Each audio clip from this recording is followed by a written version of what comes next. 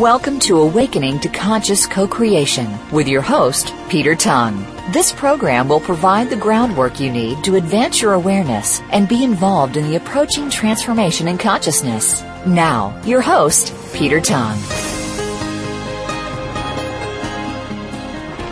Hello and welcome to Awakening to Conscious Co-Creation, and I'm your host, Peter Tongue. Thank you for joining us today. The intention in these episodes is to give you insights into how the planet is shifting in frequency and vibration to a new level of awareness and how you can be part of this grand awakening. And I'm delighted to welcome back to the show today Walter Cruttenden, who was on sometime last year, I can't remember exactly when, and we are right in the midst of a really, really significant time, obviously, during the cycles of time, and Walter will give us his insights into those cycles and also talk a little bit about the upcoming CPAC conference in early October.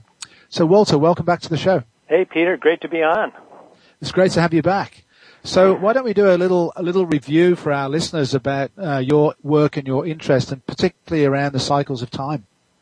Surely, yes. So I've been involved in this work for about a dozen years or so, and really I was interested when I was a little boy. I had read a lot of history books about great ancient civilizations, and heard about this concept which Plato called the Great Year, this cycle of time, that there was a higher age long, long ago. And indeed, there seemed to be a lot of advanced civilizations prior to the last Dark Age.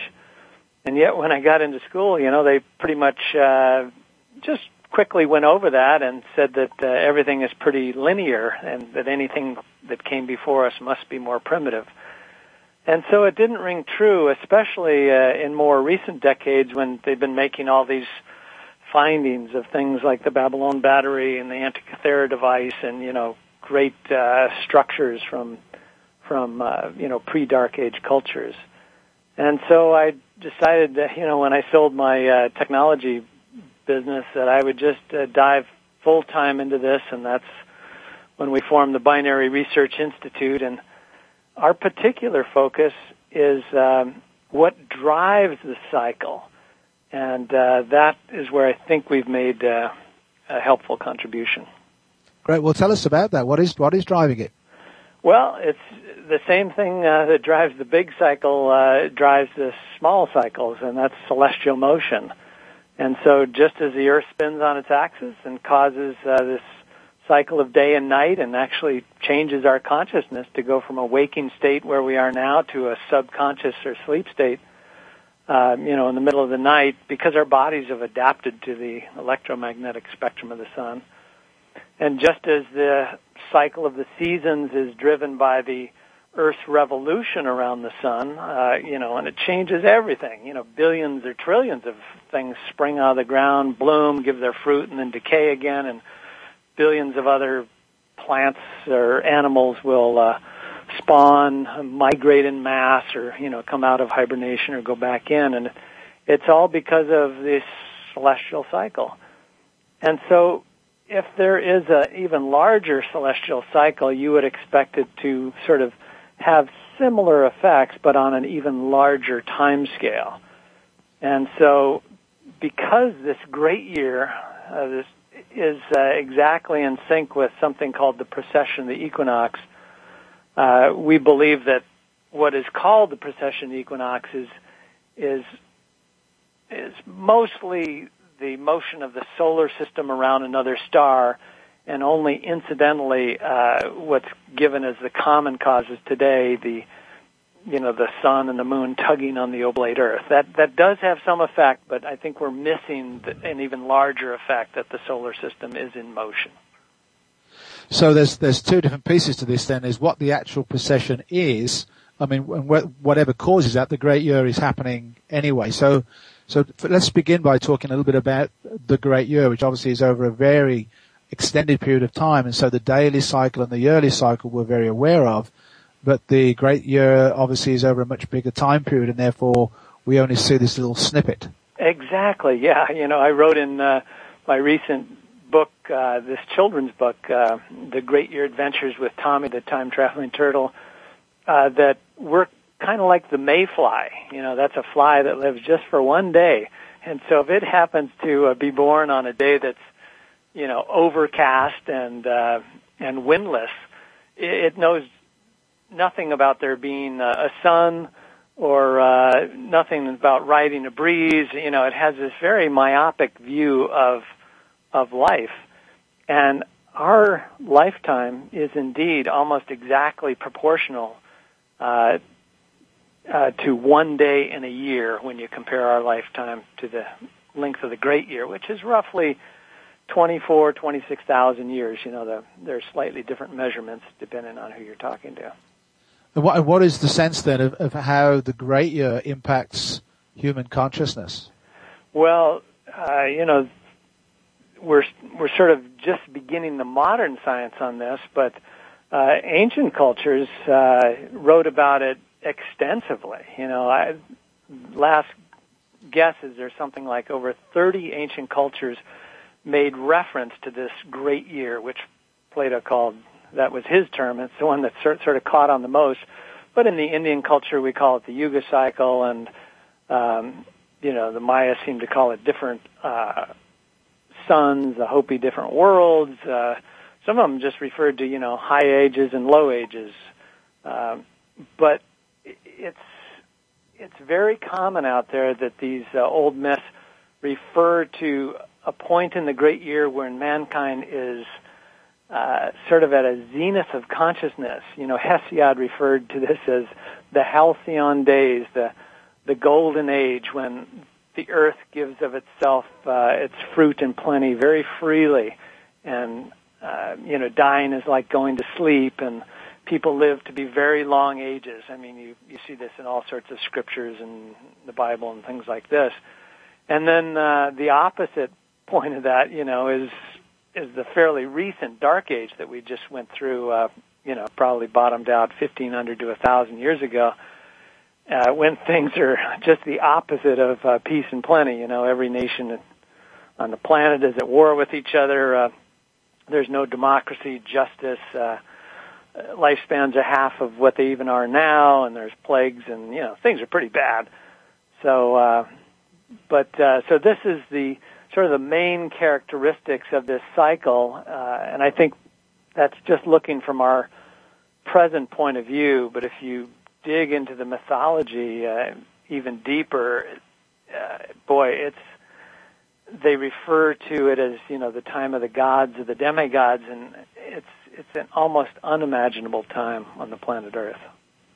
So how long does each of these aspects of the great year cycle last, each piece of it? Well, the precession cycle right now is measured, as mentioned, between 24 to 26,000 years. And unlike the seasons of the year, which are broken into, fairly even 90-plus day segments, and, that's just something we arbitrarily do with our calendar.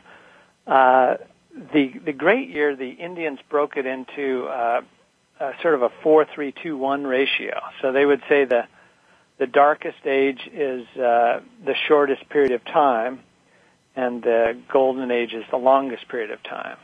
And so let me just begin by breaking it into two halves. So if it's 24,000 years, there's 12,000 years ascending when we're coming up from the dark ages and things are getting better and better and better.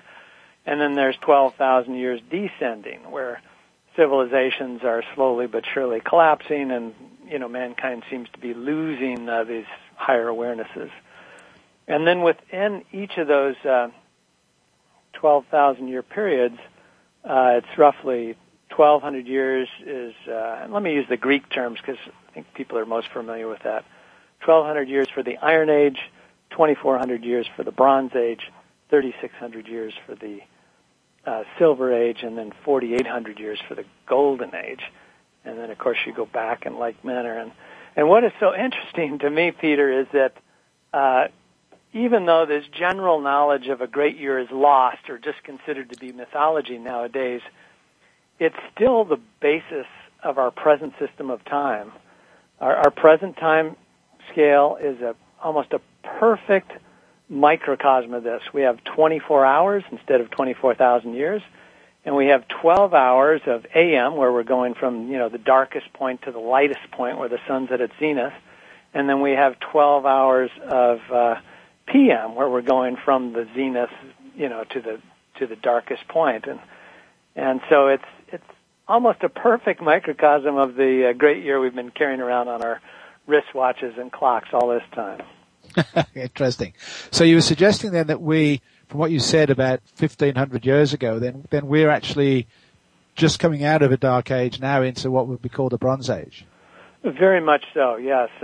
And there's different authors will interpret this slightly differently and skew it a few hundred years this way or that way. But the most informed author I've read on the subject is Swami Sri Yukteswar, and he was an Indian sage of great renown. The guru of Paramahansa Yogananda. Very practical, scientific-minded man, and he wrote this book in 1894 called The Holy Science, and he pegged the low point when our sun is farthest from its companion star at 499 A.D. So he was pretty specific about that. Wow! And then supposedly we've been coming up from that period of time, and indeed, if you look at the history books, by 499 A.D., virtually all the great civilizations had collapsed. Sumer, Akkad, Babylon, Mohenjo-daro, Harappa, the whole Indus Valley. Even the Western civilizations like the Maya were in the Olmec. The Olmec had disappeared, but Maya were getting more and more brutal, just as the European civilizations were. I mean, the Romans were turning to crucifixions in the street, as Rome was coming apart, and it wasn't much better here in the Mayan temples, So, Walter, we're actually coming up to our first break, so we'll take our break and we'll return to this moment on our return. It's Peter Tongue for Awakening to Conscious Co-Creation.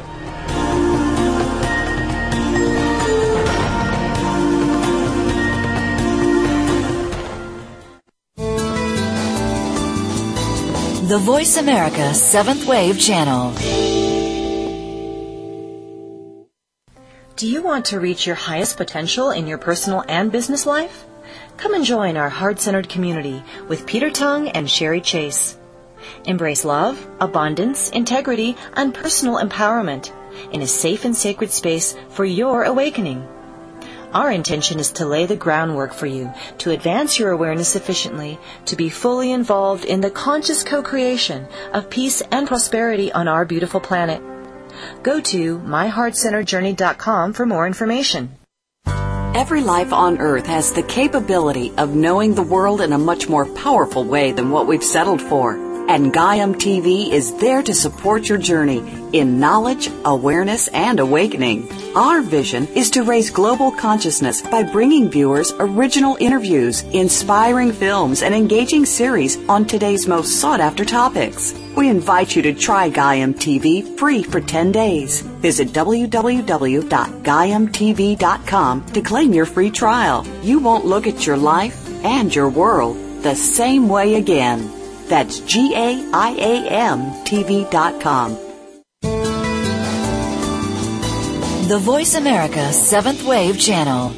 Be extraordinary. Be the change.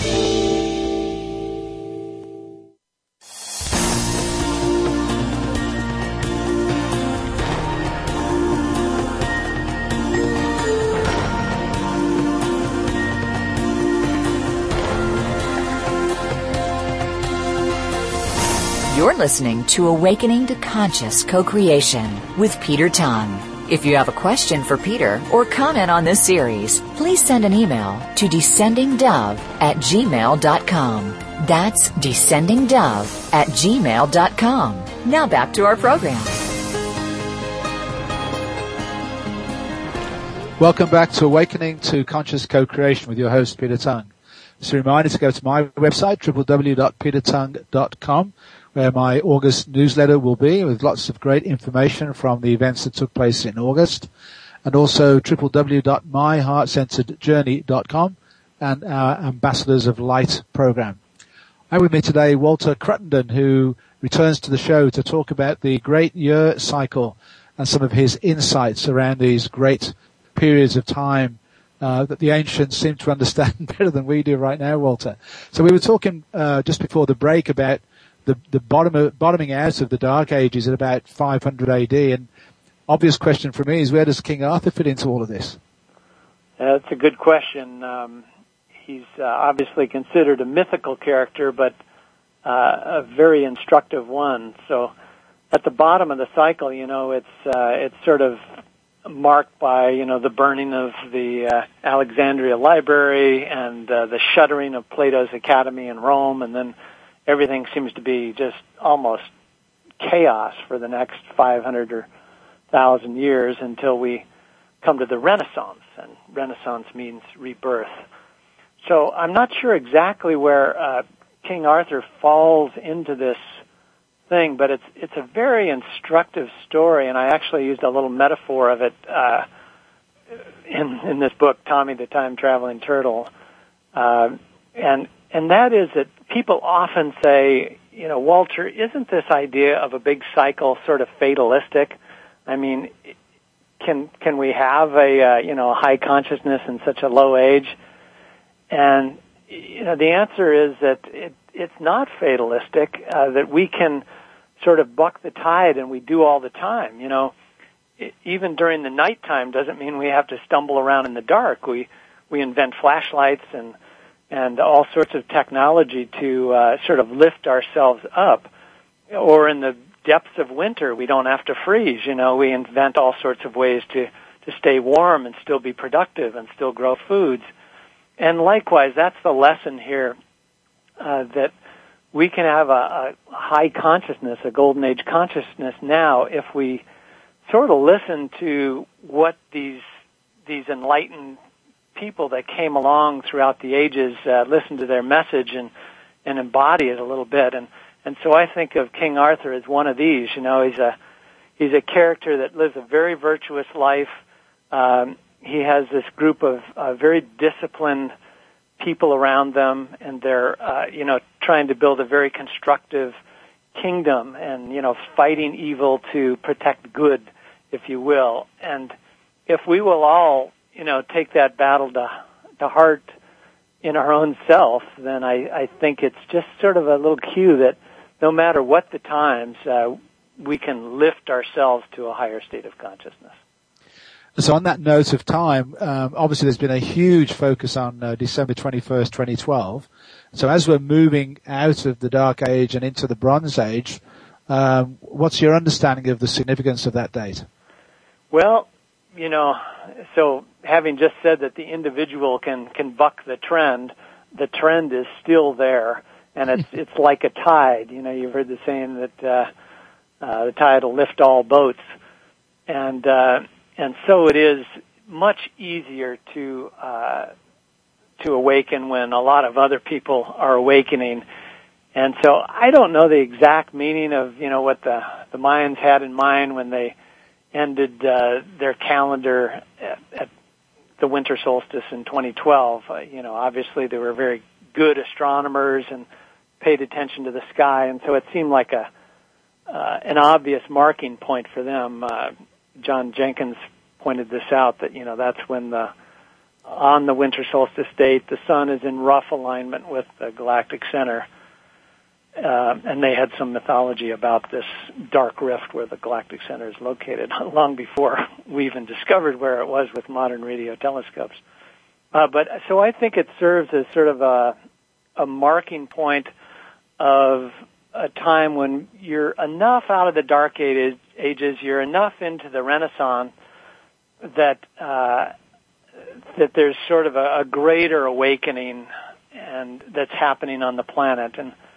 And personally, that's kind of what I see right now, Peter. And I mean, you're a very clear representative of this. I mean, this is your work to point out what's happening, and I embrace it because there is a lot of good stuff happening right now, and we miss it if we just read the mainstream media. But I think the world is really going through quite an awakening at this period of time. Yeah, from my perspective and understanding, there's a real explosion taking place, which is great. Yeah, in all fields too. I mean, yeah, it's very broad, isn't it? Yeah, it is. Yeah, and so you kind of wonder. It's almost like akin to a singularity event. Is there just going to be some thing where we just have to change everything at once? Textbooks, banking systems, religions, things like that, and because it all seems to be going on under the surface.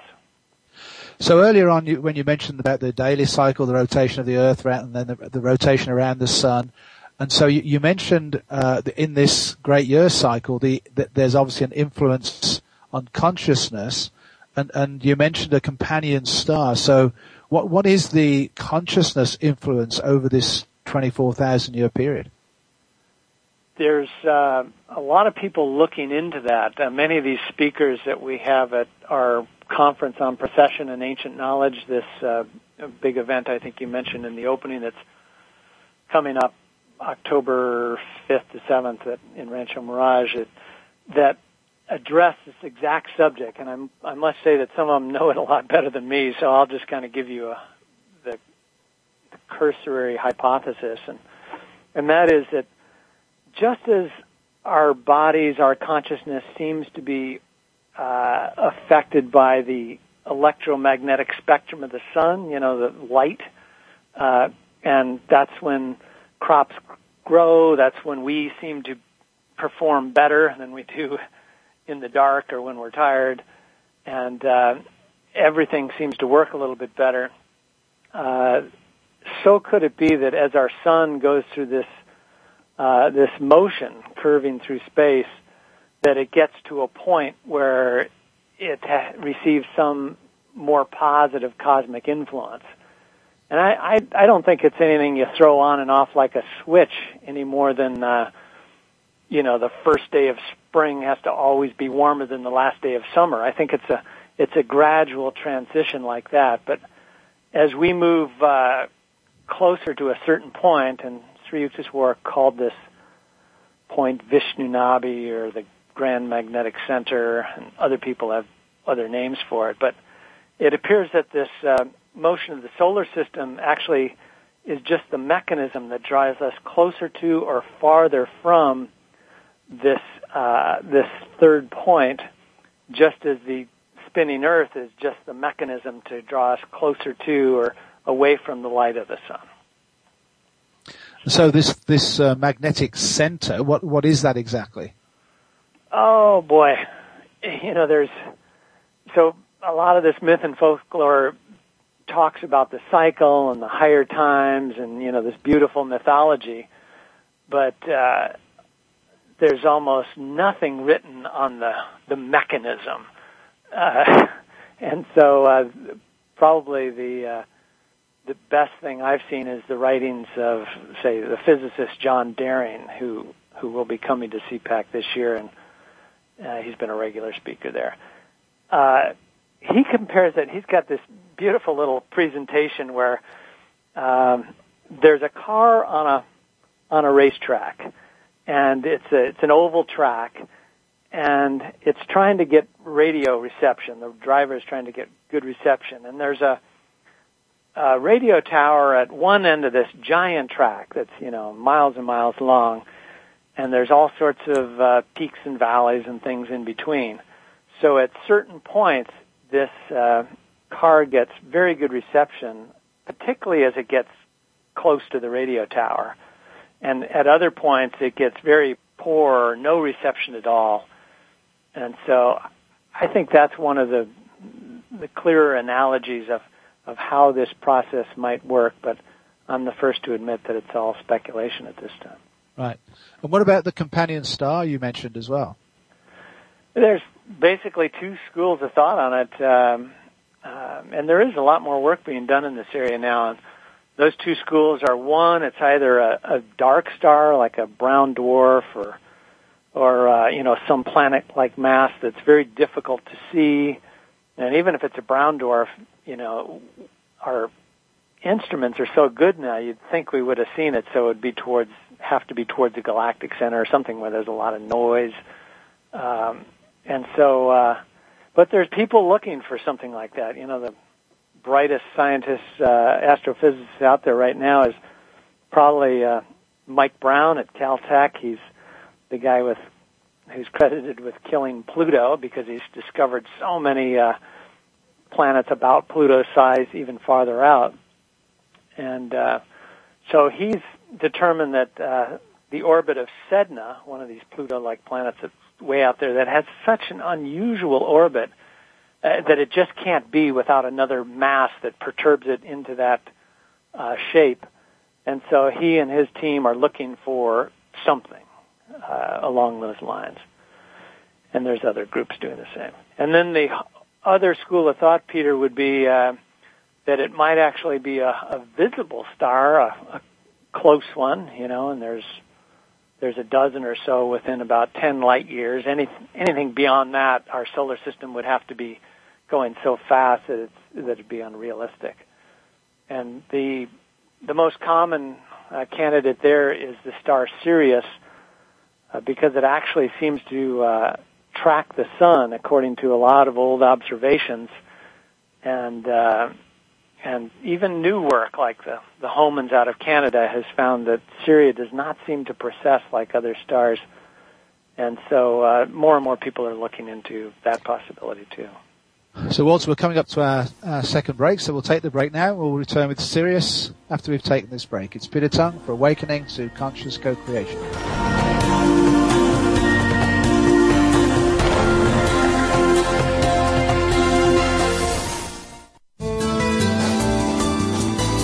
This is the Voice America 7th Wave Channel.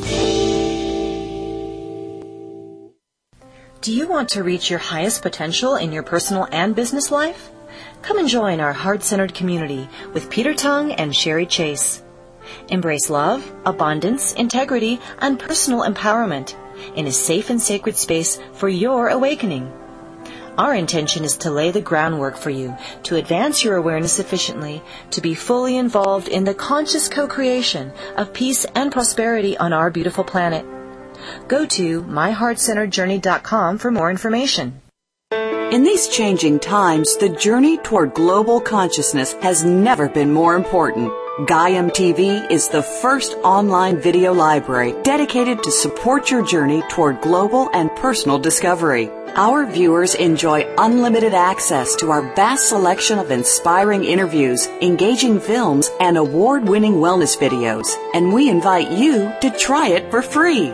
Visit www.gaiamtv.com to start your free trial. The journey starts now. That's GAIAMTV.com. Be visionary. This is the Voice America 7th Wave Channel.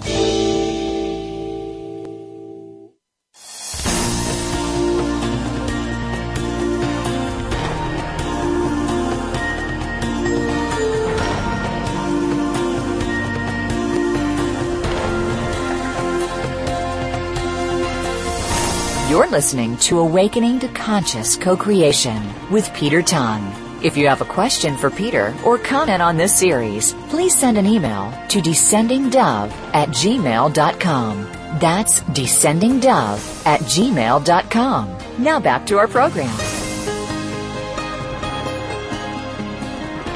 Welcome back to Awakening to Conscious Co-Creation with your host, Peter Tongue. Just a reminder to check out our sponsors for this series of shows, GaiamTV.com, GAIAMTV.com, Opening Your Mind, Awakening Your Spirit, original interviews with great visionaries, the world's first online video library devoted to supporting your awakening journey. And there is a free 10-day trial available. You simply have to click on the banner on my host page, take the 10-day free trial, and see if you feel a strong connection to www.gaiamtv.com. I have with me today Walter Cruttenden, and we're talking about the great year cycle. And we just before the break, Walter started just beginning to touch on the potential involvement as with Sirius as a potential companion star to our sun. And obviously, ancient civilizations have had Sirius as a very central, important star in their belief system. So let's talk a bit about Sirius and the different belief systems around it. Yes, it's the brightest star in the sky. So if we knew nothing about stellar distances, it'd be a great candidate to be a companion star. And it's actually a star that you can see during the daytime, but you have to know exactly where to look. So it's a very unusual star. And it's unusual, too, from a mythological standpoint. There's a lot of cultures that make reference to it, including the Shinto out of Japan, probably the oldest known religion there. They orient their temples towards Sirius, and they actually call it, quote, our second sun, unquote. And there's a member of parliament in Japan now that's just written a book on that topic. But you can go to other cultures, too, and one of the most prevalent is the ancient Egyptian culture, and they didn't use the term Sirius, of course. They called the star Isis. But, we talk about this star being associated with the cycle that sort of brings life and then takes it away. And that's exactly how the ancient Egyptians thought of Isis, the star Sirius. They said that she would bring life and then take it away. And she's often seen in poses in these beautiful icons you see in tombs and things, where she's in a relationship with an aspect of the sun, Horus. And sometimes she's nurturing Horus as a child. It's sort of a Madonna image. Or Horus is older and she seems to be somehow controlling him. She has his hands on him. And so, to me, looking at it from an astronomical standpoint, it's just so curious why they talked about, Isis, Sirius in this respect, and why it had this relationship with the sun, because it would be exactly what you'd expect from an astronomical influence point of view. So putting you on the spot a little bit, Walter, what is your own view of things, without pinning you to any scientific data? What's your intuition telling you about this?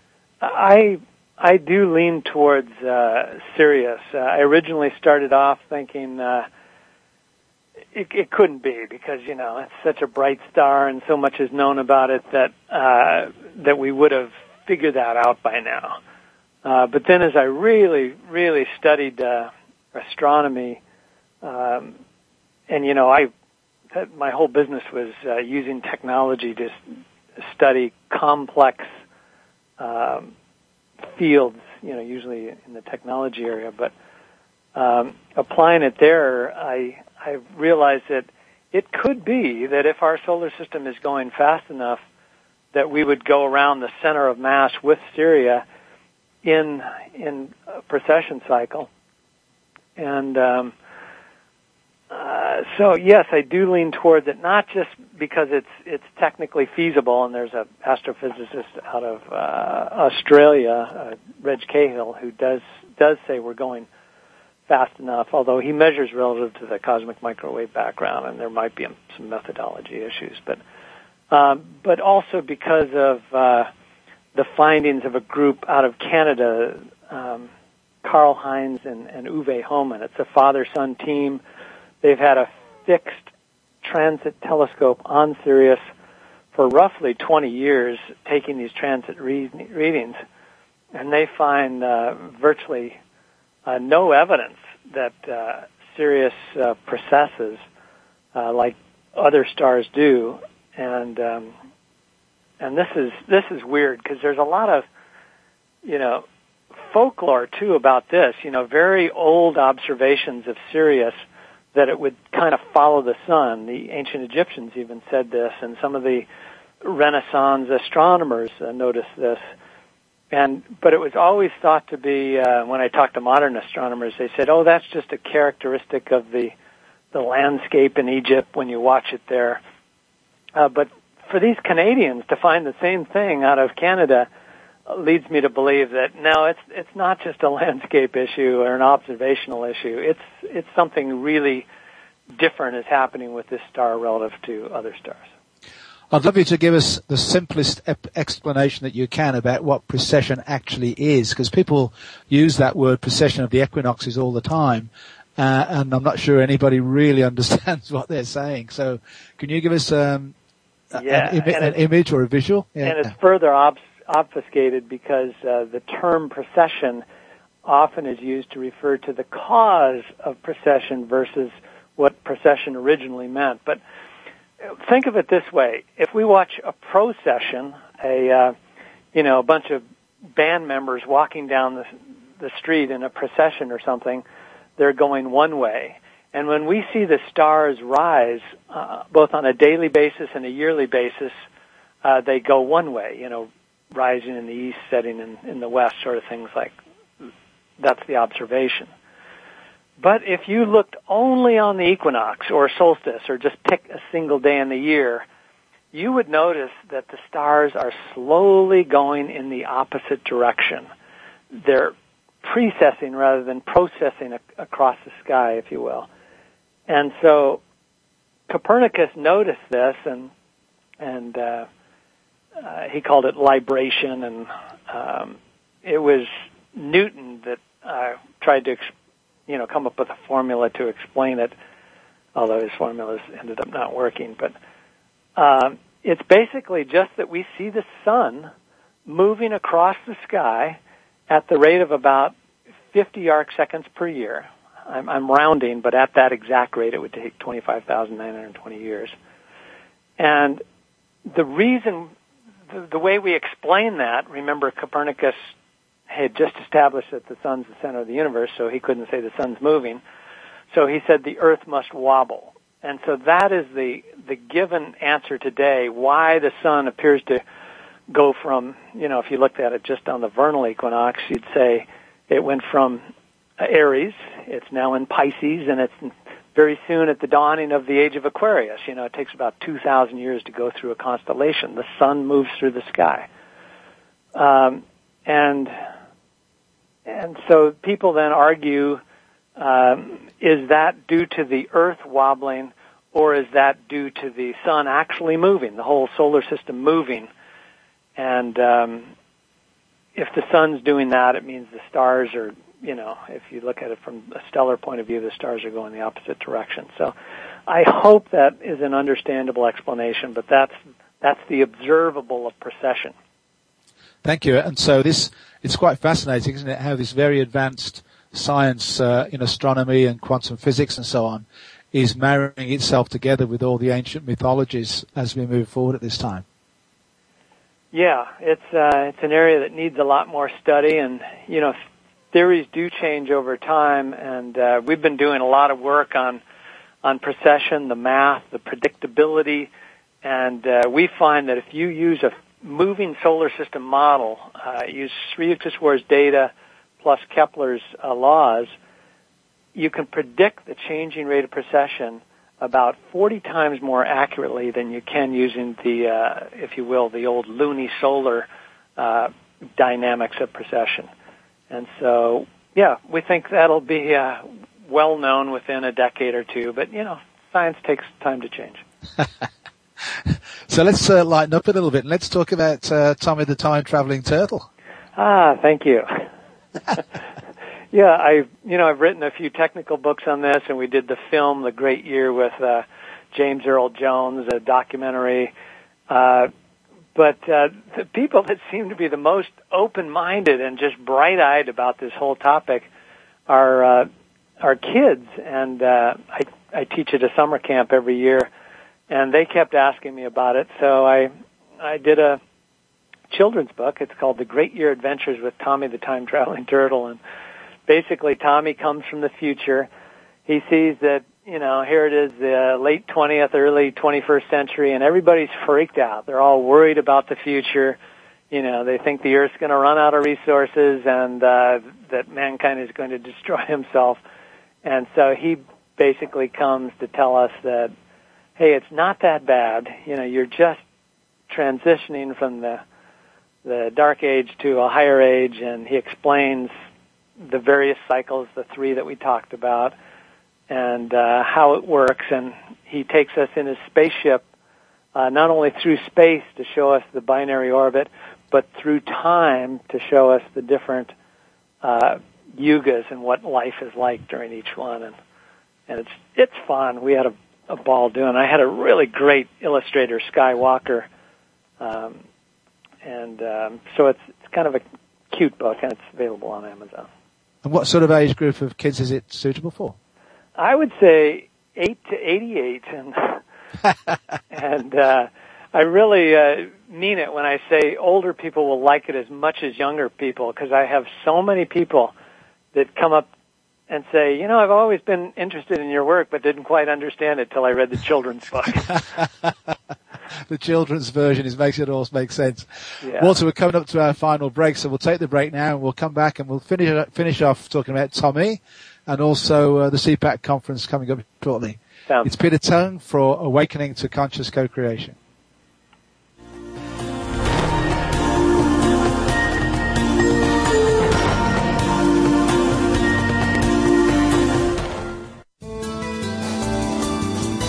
The Seventh Wave Channel on the Voice America Network. In these changing times, the journey toward global consciousness has never been more important. Gaiam TV is the first online video library dedicated to support your journey toward global and personal discovery. Our viewers enjoy unlimited access to our vast selection of inspiring interviews, engaging films, and award-winning wellness videos. And we invite you to try it for free. Visit www.gaiamtv.com to start your free trial. The journey starts now. That's GAIAMTV.com. Do you want to reach your highest potential in your personal and business life? Come and join our heart-centered community with Peter Tongue and Sherry Chase. Embrace love, abundance, integrity, and personal empowerment in a safe and sacred space for your awakening.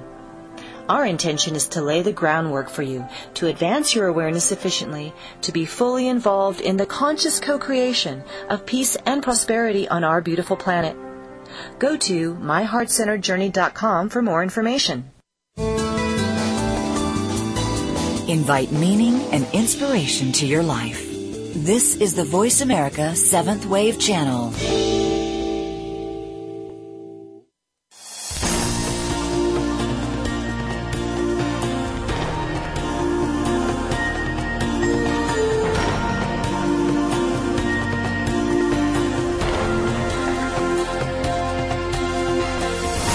You're listening to Awakening to Conscious Co-Creation with Peter Tongue. If you have a question for Peter or comment on this series, please send an email to descendingdove@gmail.com. That's descendingdove@gmail.com. Now back to our program. Welcome back to Awakening to Conscious Co-Creation with your host, Peter Tongue. I'm with me today, Walter Cruttenden, and just before the break we were chatting about his latest children's book called Tommy the Time-Traveling Turtle. And the final comment we made was it's suitable for age 8 to 88. What sort of reaction have you had from kids to the book, Walter? Kids have been great. I mean, they absorb it like a sponge, and the questions almost always immediately go to, what was it like during the higher ages? And that's difficult for me to get my head around. It's almost like, the old saying, the cup cannot hold the ocean. Until we grow and evolve ourselves, I think we have a difficult time understanding a culture that lives in perfect attunement with nature, telepathy and clairvoyant or common knowledge, all these things that are mentioned in the mythology. So, but the kids love to talk about that, that's for sure. Sure, yeah. Well, it opens them up to all the potentialities for themselves in the future, doesn't it? It does, and that's so important because we're evolving quickly, but we're still living under a lot of old paradigms. Be it religion or banking or organizational structures that because they take a while to change. They were formed hundreds of years ago, and it's like we're growing faster than our organizations are growing. And so, kids, they want new ways of looking at things that are sort of freer and grander, if you will. They need new schools too. Yep, and isn't it great to see so many entrepreneurs are breaking the mold there now and, offering online classes and really advanced stuff. Absolutely, yeah. So if people want to get hold of the book and buy it for their kids, how do they make contact? How do they get the book? Yeah, Amazon's the easiest way. Just Google The Great Year Adventures. You can put With Tommy the Time Traveling Turtle if you wish, and one way or another, that'll get you to Amazon. Great, thank you. So let's chat a bit about CPAC, the conference coming up in early October. Just tell us some of the people who are going to be there and what are the focuses going to be.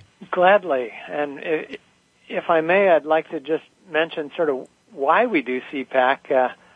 And it's basically, when I first started on this work, there were very few others that were involved in, looking seriously at was there a higher age? If so, what drives the ages? What was life like, from an archaeological standpoint, anthropological standpoint, et cetera. And so I was hungry to find other researchers that were doing, serious work in the field. And so it was about 8 years ago, we just got a couple of us together up in Vancouver, Canada, to meet between ourselves to talk about precession mechanics and, ancient sites and things and their alignments. And then we realized, we should open this to the public. And so we did. And nowadays there's about 300 people a year coming to this conference. And so we'll have roughly a dozen speakers that look at this idea of a great year from all these different angles. And whereas you might not believe it if, you're just reading my work or two other people, but when you hear all these people making discoveries from different points of view, people just leave this conference with, a paradigm change. They see history like it's never been taught before. And so, to get into some of the people, one of my favorites has, been one of your guests, Dr. Robert Schoch. He's this famed geologist, famed for sort of redating the Sphinx, realizing that the erosion of the limestone suggested that it would be much older than just the first dynasty in Egypt that we date to, 4,400 years old. And so he was ostracized for years, and I actually saw him at the geology meeting in Reno, I think 10 years ago, give this paper, and geologists agreed with him, but archaeologists never bothered to rewrite any of the textbooks or anything. And so since that time, of course, as you know, they found Göbekli Tepe, Turkey, that everyone agrees now, even the archaeologists, that this site is at least 10 to 12,000 years old, and they were building structures, roughly as complicated as a Sphinx. And so finally, Robert is getting some, justification there that indeed he could be right. And so this whole idea of there being a higher age, he's leading the charge from a geological standpoint. Yeah, he was on the show a few weeks ago. He came across as just a wonderful guy, but obviously his research too has just been very thorough and very detailed. Highly credible, yeah. And that's one thing we really have to watch out for in this field, because there's a few people that say, the pyramids were built, gazillion years ago by aliens or something. And so we have to kind of try to separate the wheat from the chaff, if you will. But on that note, there's a fella, Jason Martell, speaking. He's an author, researcher, and a star right now on Ancient Aliens. And he's sort of come to this point in his life where he's wondering if it really was aliens or was it us, and that's the name of his talk, was it aliens or was it us, because he's studied a lot about the cycle, and he's finding very compelling evidence that, yes, the universe may be populated with lots of life forms. Nobody doubts that, and some of them may visit Earth from time to time. Certainly that possibility exists. But that doesn't mean that they built a lot of these pre-Darkic structures or invented some of these devices they've been uncovering. And so it'll be neat to hear his point of view, sort of weigh the two schools of thought there. And then I'll be talking about the mythology. I've really been doing some new research into, myths like Jason and the Argonauts and Hercules and the 12 Labors and things like this, and how these are really hinting at, Golden Age myths. And I really enjoy this particular talk. So. That's interesting, Walter, because that ties in actually with our landscape zodiac work, because the 12 Labors of Hercules and Jason and the Argonauts that mythology is very much tied in with the landscape zodiac work that we're doing on a monthly basis and tuning into the different elements of those stories. It's great, isn't it? Yes, it is. When I was at Megalithomania a couple of years ago, I heard someone speak on these landscape zodiacs, and at first it just seemed too much to even believe. And then as I started looking at this, and it really starts to break your mind out of a linear mold, that there's some kind of synchronicity happening. And, there is really something to that. And so, and you're right, it does go with a lot of this old mythology. And so I'll look at the mythology half of that. That's great. So we're actually almost near the end of the show here, Walter. So just give us the information about the conference and also your own website. Okay, the Conference on Precession and Ancient Knowledge, you can find it at www.cpaconline.com. That's CPAK online.com. And it's in Rancho Mirage, beautiful place in the desert. We'll be taking some hikes to some cool places where the San Andreas Fault lifts up the underground water and causes these palm forests. And, just having a lot of fun while we're out there. So I invite your listeners to come join us. That's in Palm Springs, right? Yeah, it's just outside of Palm Springs. And actually, one of the sites we're visiting is the origin of the Palm Springs. It's here you are just walking through the desert, through these hills, and suddenly you come on these palm groves, and it's because this fault is lifting the water up near the surface to where it actually pools. And it's great place to hike, and we'll probably do that in some of the Indian Wells and a couple other spots down there too. And Walter, your own website? The main one I'm using nowadays is binaryresearchinstitute.org, and that's where we put up all the latest research on the motion of the solar system, its cause and consequences. Right. Well, it's been an absolute pleasure as always. You're doing wonderful work in the world, and I really appreciate your time today, and good luck with the conference. Hey, and likewise, Peter. What you're doing is amazing, so keep doing it, would you? Thanks so much. Yeah, I think I will. Okay. I'm heading off to France next week on this Sacred Site tour, which I'm really looking forward to. And I'll be doing my own show, actually, on September the 26th to tell all of the listeners how the Sacred Site journey has gone. So that will be an interesting one. Next week, my guest is Gary Evans, and we had a really, really neat time chatting about the show, and it's going to be a good one. And he's going to be talking about how we can indeed open up to higher consciousness, and he's also going to be talking about how he is now using sound frequencies in some of the sacred sites around the world, and what an incredible shift in awareness and consciousness that combination of sound and geometry creates. So that will be another great show, and following him will be Hugh Newman the following week, and he will be at the CPAC conference, and he'll be talking about the megalithic structures and the ley line energies and how it all fits together. So we've got a great month coming up. Hope you enjoyed today's show. Have a wonderful week. It's Peter Tongue for Awakening to Conscious Co-Creation.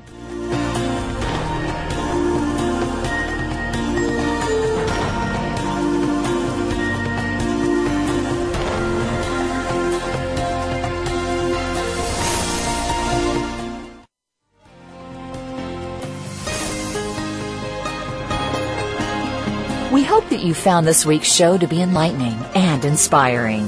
Please join host Peter Tongue for another edition of Awakening to Conscious Creation next Wednesday at 3 p.m. Eastern Time, noon Pacific Time on Seventh Wave Network.